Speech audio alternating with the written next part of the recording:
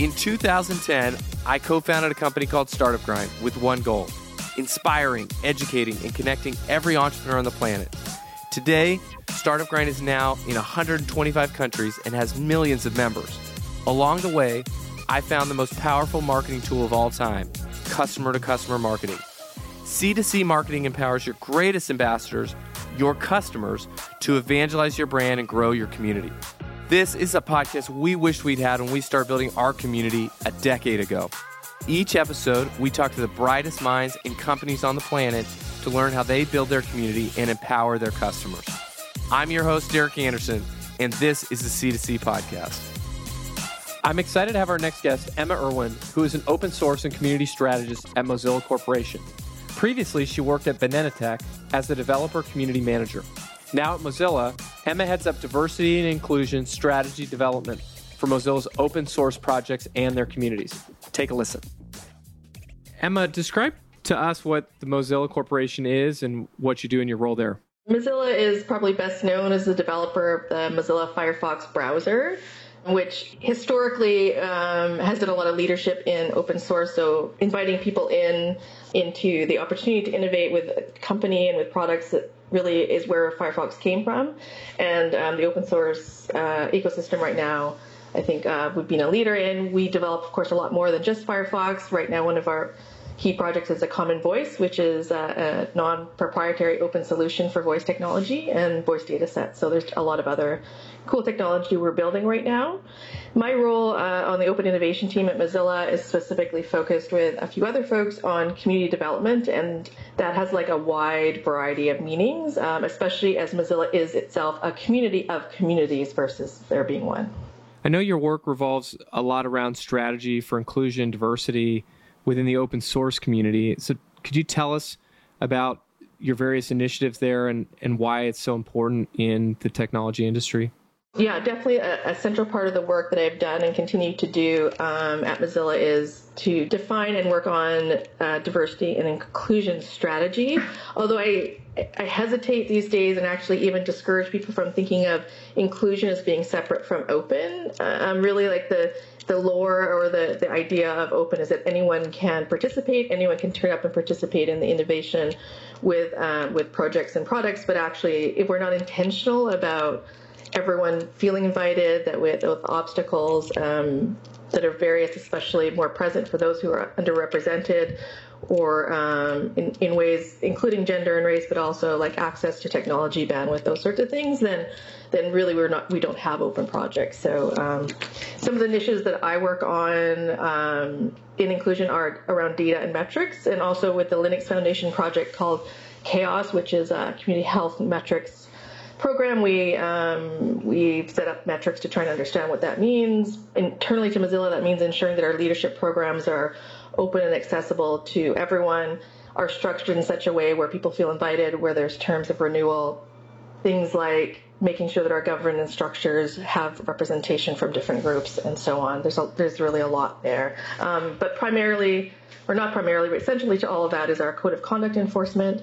So that's something that we've built up and are quite proud of, that keeps our communities healthy and safe. I wonder with all of the protests and recent sort of spotlight on racial inequality inside of the Black community, especially within our community of the tech industry, what do you recommend to community leaders who are trying to create a more inclusive space for the Black community and also in technology and in open source? I know we work with a lot of companies specifically in those exact same areas. So what, do you have any suggestions or recommendations to them to open up more broadly to that subset of people? First of all, remembering that open source is less diverse than tech overall, just speaking from gender diversity. And I think that's even more true of racial diversity, although we don't have a lot of data around that because that's something that as an industry we haven't been very good at tracking. I think probably the first step is always about listening, right? It's really about reaching out to people in your communities who are there already to understand their experiences, and not only just counting people isn't enough. Like, you can be there, you can count someone, a person of color, just because they're in your community doesn't mean they're having a very good time, right? It might mean that they're determined to make things better, or they believe in the community and they can see the potential, but they're working on it. So, which is unfair. And we know that people who are underrepresented often have the burden of work of trying to fix the community. So listening is number one, and also allowing for anonymous feedback. So, people want to feel safe when they're giving that feedback. So listening is number one. And then from that, identifying those things that you can make changes for. So there's no universal thing that you can do. Definitely checking with the Chaos Project around the metrics we already have to make sure, to understand that the most inclusive ways of asking questions. So there's wrong ways of asking questions too. And then some of the small things that you can do that we know work on a broad scale to start making those changes, but definitely listening, because it's different for everyone and for every community. So I guess that's where I'd say you should start. What programs have been most effective for you all at Mozilla for just growing the community overall?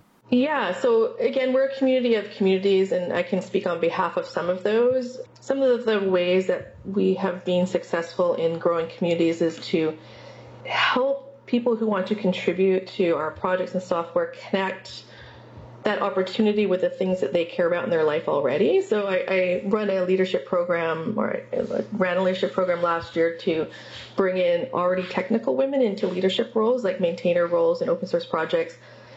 Generally speaking, there's sort of the old meritocratic rule where you start at the beginning and you earn your creds and you prove yourself, and really that's not beneficial for people who are have the skills that are more advanced. And I work with those women to map the opportunity of, say, reviewing pull requests or testing issues with the things they were trying to do in their career, which is get into a senior leadership role or apply for a job with a company they really wanted. So I think more meta to something specific is making sure that contributors and community members understand how what they're doing for your company, for your community, connects with the things they care about and they can grow and evolve.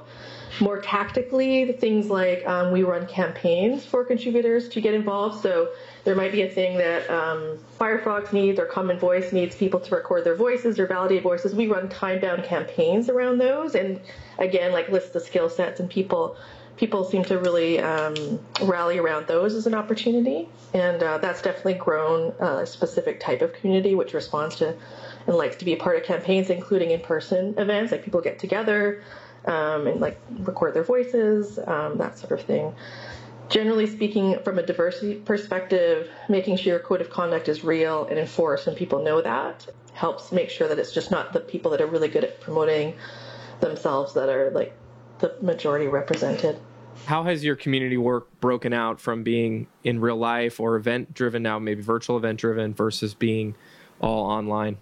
So we have a program at Mozilla called Mozilla Reps, which is basically an official leadership program where people can apply for a budget and for things like getting a pizza and getting people together, for getting swag.